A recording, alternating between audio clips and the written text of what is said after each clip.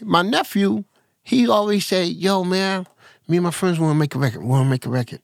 And I didn't really take them too serious. But we never take our nephews too serious. Nah, because, we understand you're going through the motion. You're in school and everything. You know what I'm a part of, so you want to join on, but I'm not knowing that you're serious. That's the legendary Kool DJ Red Alert. You heard him in the last episode. If you haven't heard that story, go back and listen now. The conversation he's talking about here, it happened back in the late 1980s.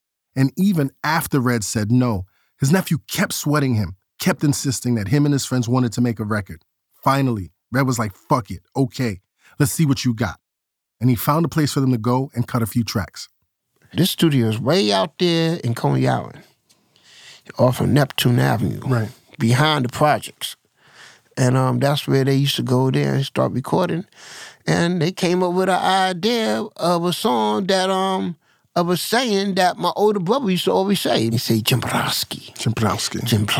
When otherwise, he's talking about, the male's dominant situation, Talking about the male's member. Yeah, His Jimbrowski. I'm trying to be as polite as I can in front of the lady. You don't have to be polite. Oh, okay. Well, hey, I was raised that way. So Jimbrowski was code for penis. Right. Thank you, sir. So, here it is.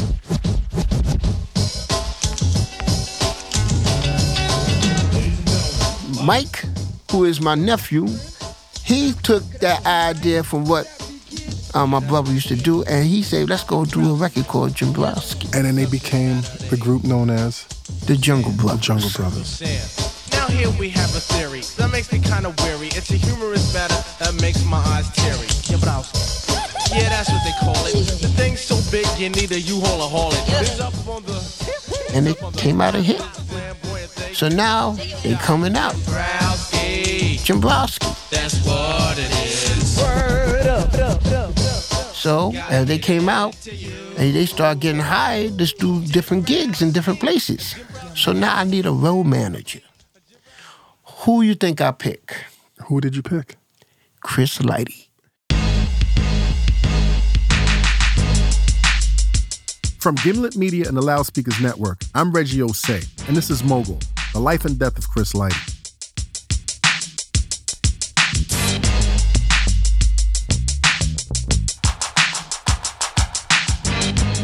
In the last episode, Chris along with the Violator crew became a part of DJ Red Alert's entourage.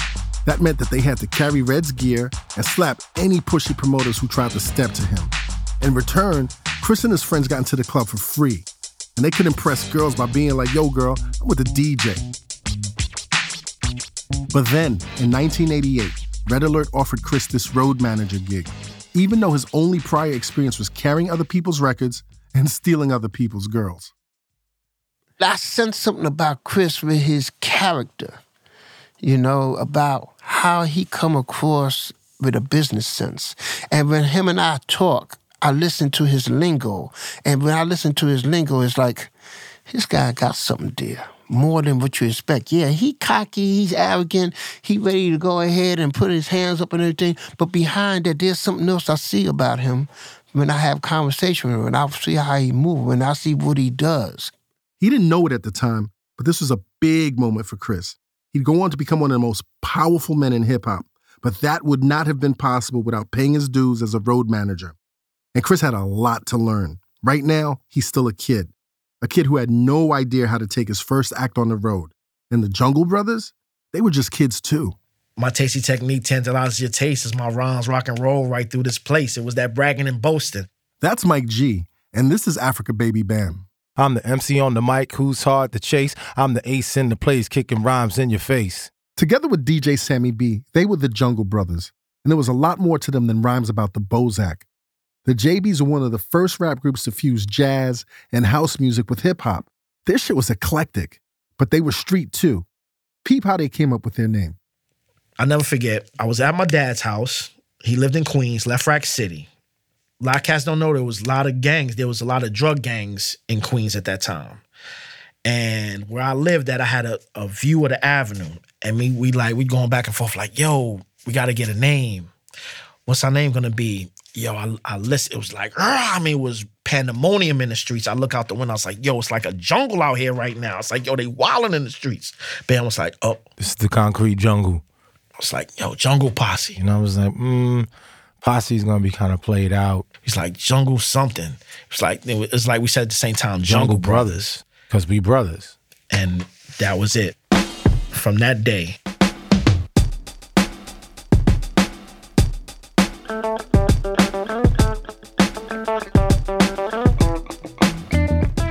The Jungle Brothers and Chris had a lot in common.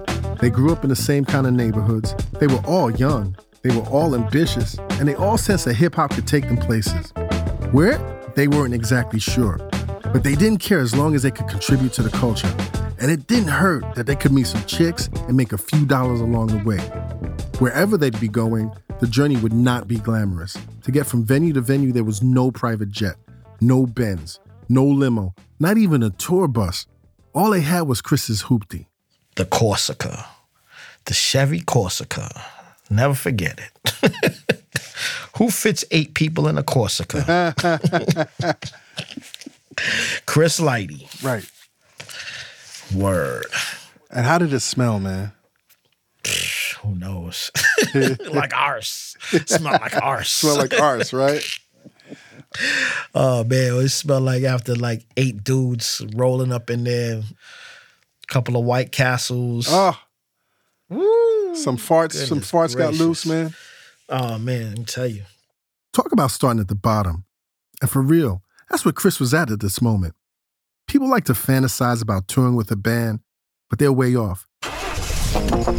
This road manager gig is a cross between being a janitor, a babysitter, and a bag man. You gotta wrangle your artists, get them to the venue on time, make sure they're not too high to go on stage.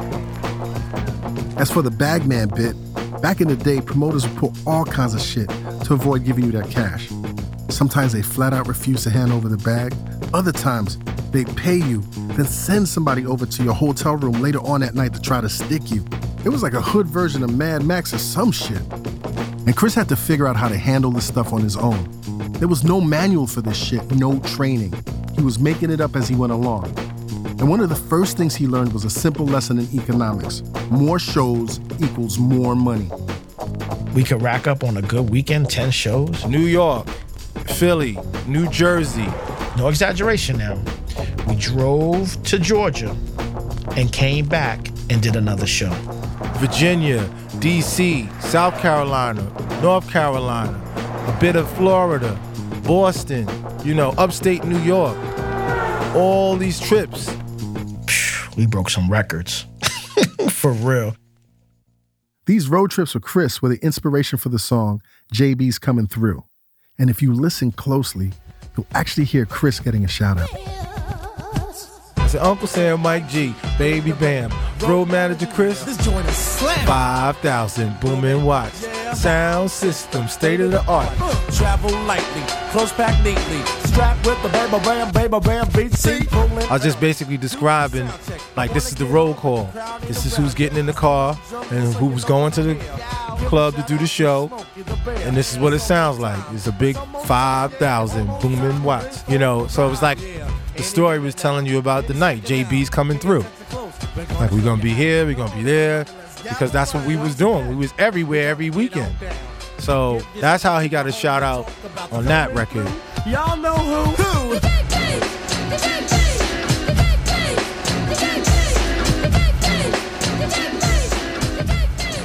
And that was how I first heard about Chris Lighty.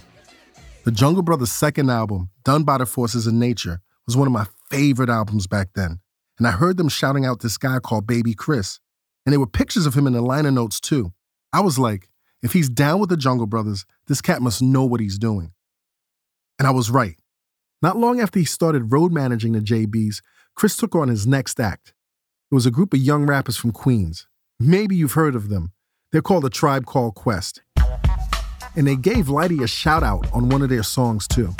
What's Chris Lighty if he wasn't such a baby? What is a woman if she didn't say maybe? Baby laid down. Tribe blew up in 1990 when they dropped their debut album, People's Instinctive Travels and the Paths of Rhythm. It went gold. And it looked like Chris's career was going in the same direction. It wasn't just fans of Tribe and the Jungle Brothers that were becoming familiar with the name Chris Lighty. he was getting mentioned at the offices of Def Jam Records too. They wanted to talk to Chris about joining their team. It's hard to overstate how big a deal that would have been at the time. When Chris and I were coming up, the words Def Jam were the gold standard in hip-hop. I was such a fan that I used to go to the record stores and buy LPs simply because they had the Def Jam logo on them, regardless of whether I heard the music or not. And that's because Def Jam always stayed true to the streets, and that meant everything to me. To understand their importance to the culture, you gotta understand what the first early breakout rap records sounded like back in the 1970s, before Def Jam existed.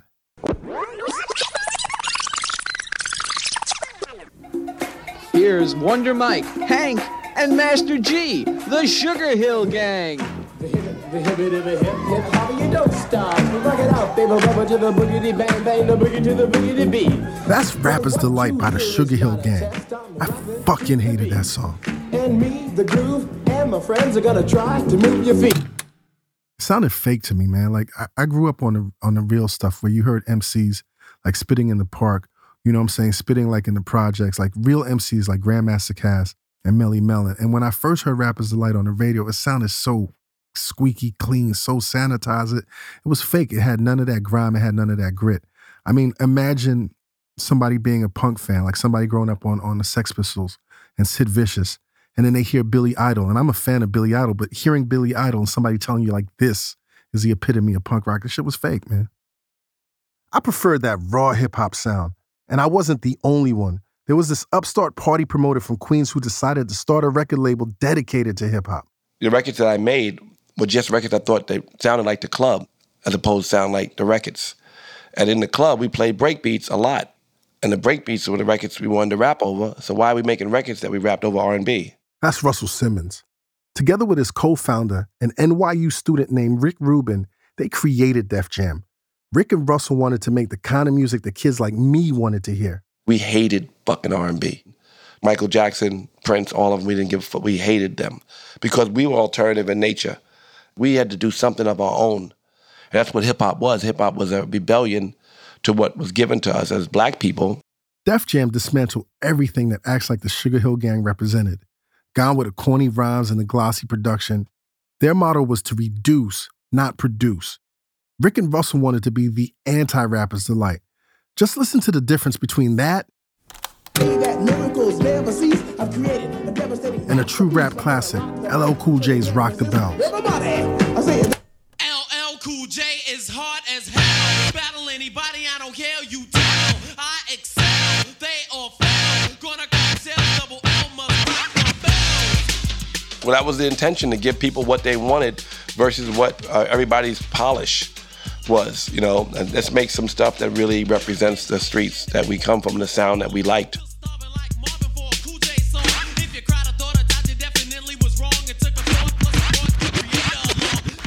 Def Jam was the first authentic hip-hop label, created by the culture, for the culture.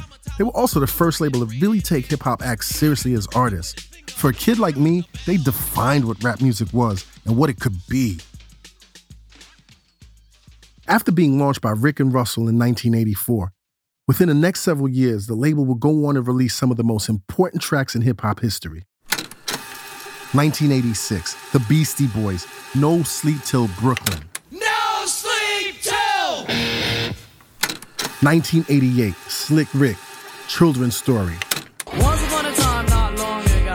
1990, Public Enemy, Fight the Power. Fight the powers that be.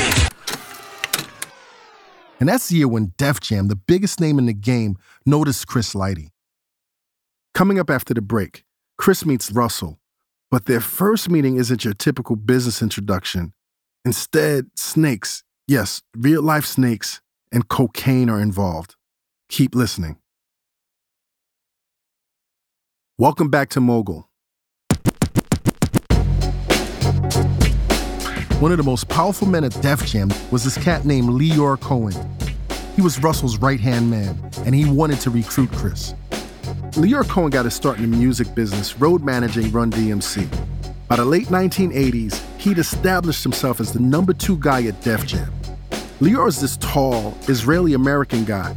Kind of looks like Lurch from the Addams Family, and he had a fierce reputation for being cutthroat. Here's hip-hop author Dan Charnas to explain Lyor. Somebody once told me that their memory of Lyor was that he was always chewing on something, like the pens on his desk. Towels and stuff like that. And so those jaws are always moving. And that's an image of Lyor that's really instructive. He had this insatiable hunger, essentially. And that even when there was nothing to be gained by hunger, he would still consume.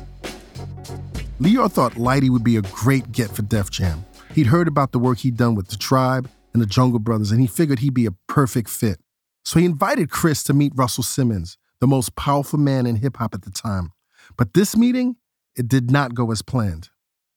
Dan Charnas again.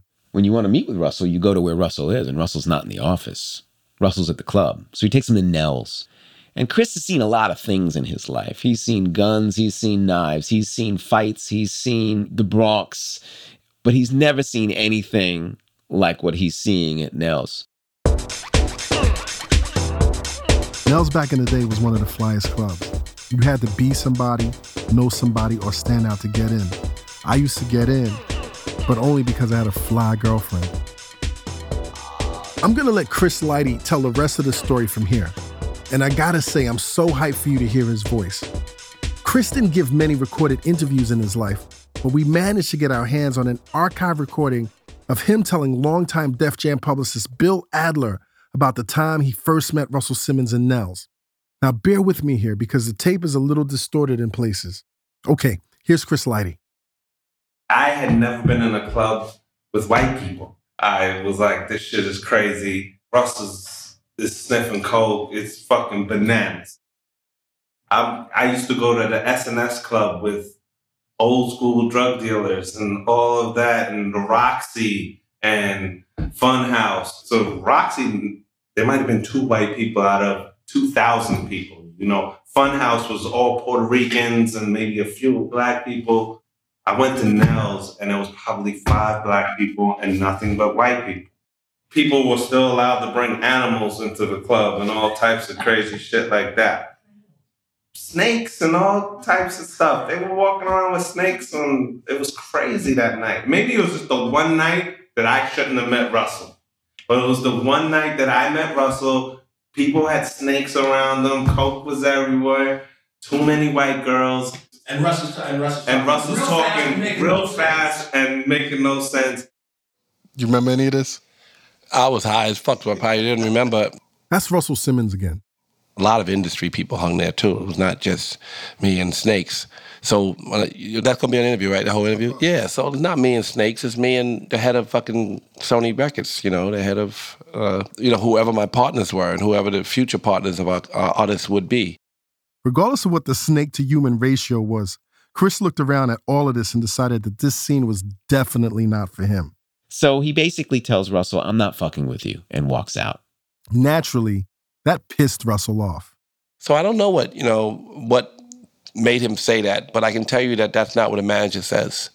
And I'd like to celebrate him as much as possible, but I can't say that that's a trait that I would be, want a manager to exude, to be able to say, I'm not fucking with you because there were white people and snakes in the room, or because of, that we were in a place that was, odd to him. His job is to go in every room and open up every door and work with every person who can help every artist. Despite the meeting going south, Lyor was still determined to bring Lighty to Def Jam. The young manager was raw for sure. He needed to be polished up, but the kid knew how to make money, and all of his acts were blowing up. So Lyor keeps sweating him, hoping he'll change his mind. Lyor calls me the next day, says, what's up? You gonna take my offer? And then a couple of weeks later, I come back down to 298 Little Street and go, you know what? I want to learn, so I'll take you up on your offer. Well, what persuaded you, besides his persistence? I mean, it was, at the end of the day, I was still fans. I was a fan of Def Jam. In a few years, Chris had gone from hauling crates for Red to driving the Jungle Brothers all over America in a hoopty to getting a job at Def Jam, the Harvard of hip-hop. He was playing the game on a new level now, which meant Chris had to play by different rules. Africa Baby Bam told me this story that gets to the heart of the push and pull between Chris's old world and his new one, between the violators and the executives Chris now rubs shoulders with, between the Bronx and the boardroom. This story went down in 1989. It was Queen Latifah's birthday party. And Latifah, she's huge at the time. So this isn't any ordinary birthday party. It's this glamorous red carpet industry event. Anyone who's anyone in hip-hop is going to be there, including Chris Lighty, the new Def Jam hire. So Africa and Chris are lined up outside, and there's a big crowd waiting to get in. And Lighty asked about the guest list to the lady that was standing behind the rope with the clipboard. But Chris and Africa's name are not on the list. And Lighty was like, oh, come on. This is Jungle Brothers. He got a little pushy. The other people waiting to get in were not impressed. A group of guys in particular were like, yo, who the fuck is this guy? And then they shoved Lighty. So then he pushed them back. And then the shank came out and cut Lighty. It happened so fast, all I could see was that his skin was cut and he was bleeding. And he turned to me and he looked at me and he said, oh shit, am I cut? I said, yeah, you cut, but it's just a little slit. He said, I'm bleeding. I said, yeah, but it's just a little bit. And he just looked at me and then we backed up and he just reacted like, yo, what the fuck did you do? Da, da, da, da. You know, he was pissed. And then all hell broke loose. The cut might have been small, but it was deep. Blood was pouring down Lighty's face, and he was out for revenge. So he rounds up his old friends, the Violators, barges through security, and chases down the guy who slashed him. He runs into the club, and that sparks this huge brawl. This is a fancy place, remember, and inside there's this big-ass aquarium. Lighty grabs the guy who cut him, and he throws him into it face first. Africa was left behind in all the confusion. A minute or so later, when he got into the club, he told me it looked like a cowboy saloon, you know, like broken glass, water and fish going across the bar and people screaming and Latifah going, this is my party, you can't do this. And Bobby Brown's over there and Wesley Snipes is over there and the fire marshals are in there with their black and yellow jackets on and they got axes and, you know, fire extinguishers and people screaming on the floor above that, on the third floor. And it's like, ah! I was like, wow, it's nice in here, but it looks fucked up now. And Chris was responsible, fucking up a big industry event and ruining Queen Latifah's birthday? Not smart, B. And it would make a mark on Chris in a couple of ways. Dan Charnas again. This was a very sobering moment for Chris because he's a beautiful guy. I mean, physically beautiful guy. And his vanity has now been shaken by the fact that he's going to have this scar, right? How bad is it going to be? That's hard to deal with, right? The other part is the chaos that he created. And it was after this that Lyor took Chris aside. He says, you have to decide, do you want to be this guy or that guy? Do you want to be the guy who is the businessman, who sits in the office, who goes out on tour, who handles things and makes money in that way? Or do you want to be still involved in the street life, in just petty street fights that mean nothing and get you nothing? And Chris decided that he wanted to be this guy. This guy, the guy who was all about being an executive, not throwing people through fish tanks. So he started a process of reinvention. Gone were his old ways and his old clothes. Here's Africa Baby Bam again. Oh, he completely changed up his dress code. Like if you look on the back of the 12-inch cover for What You Waiting For, Lighty's got red, black, and green hat and 40 below Timbos on, like, you know, the street uniform. Then he transitioned into suits and trench coats, ties, shirts, shoes. He reinvented himself a bit. But one of the hardest things Chris had to change was his old relationships. If he really wanted to be this guy, things would have to be different with the Violators. They could still be friends, but they couldn't be a crew anymore. That became clear when one of the original Violators, Chris Ali, came into some money. He wanted to take that money, almost $250,000, and go into business with Lighty. I went to Chris. I was like, yo, listen, we could start our own Violator business, blah, blah. At that point, he was like, that's no money. I was like, that's no money. Like, I'm from the project. That's some money for me, you know. That's some money for me. When he said that to me, it's like, that kind of took me back. But later on, when we sat down and we talked about it, at that point when it happened, I was like, oh, how can he do this to me? Blah, blah, we could start our own business, blah, blah. You were pissed off? I was pissed off. And he said to me, your money's not as long as Russell's money, Leor's money. Gradually, Chris began to pull away from all of his old street associates. He couldn't be this guy if he kept running with those guys. If you were to go back and talk to all my guys, they'll say there's a point where Chris disconnected from all of us. And I made the speech of, I'm disconnecting from you guys. But we're always going to be friends. You'll always come to my house, come whatever, but I can't do this anymore. I have to do that. Yeah, I understood. Where do you think you'd be today if Leor hadn't posed that?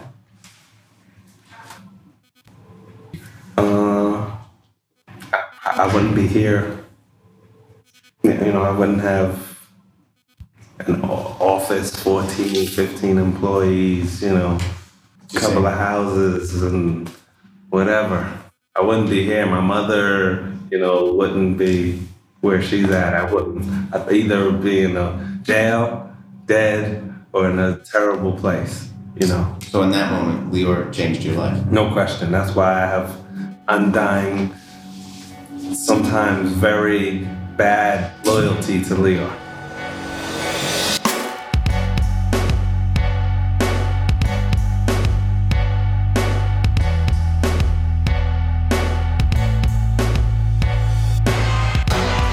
Next week on Mogul, that loyalty is tested. You're definitely getting shot. You're next. I might get hurt, but you're definitely getting hurt. There's no doubt you're getting hurt.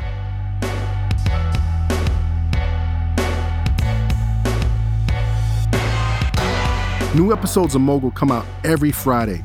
Mogul is a production of Gimlet Media and the Loudspeakers Network. This episode was produced by Eric Eddings and Meg Driscoll with help from Isabella Kulkarni, Peter Bresnan, and Jonathan Mena. Our senior producer is Matthew Nelson. Our editors are Caitlin Kenny, Chris Morrow, and Lynn Levy. Lynn's the one you heard telling Red Alert he didn't need to be so polite when he was trying to explain to her what Jim Brownski means. Our fact checker is Michelle Harris. Sound design and mixing by Haley Shaw. Music direction by Matthew Bowl. This episode was scored by Prince Paul and Don Newkirk, with additional music by Bobby Lord and Haley Shaw. If you like what we're doing here, please go rate and review us on Apple Podcasts. It's a great way to help new people find out about the show. Come on, B, do it for the culture. You got internets, you got Twitter. Follow us for all the latest news and a behind-the-scenes look at the making of the show. Our handle is @Mogul. Until next time, continue to raise the bar.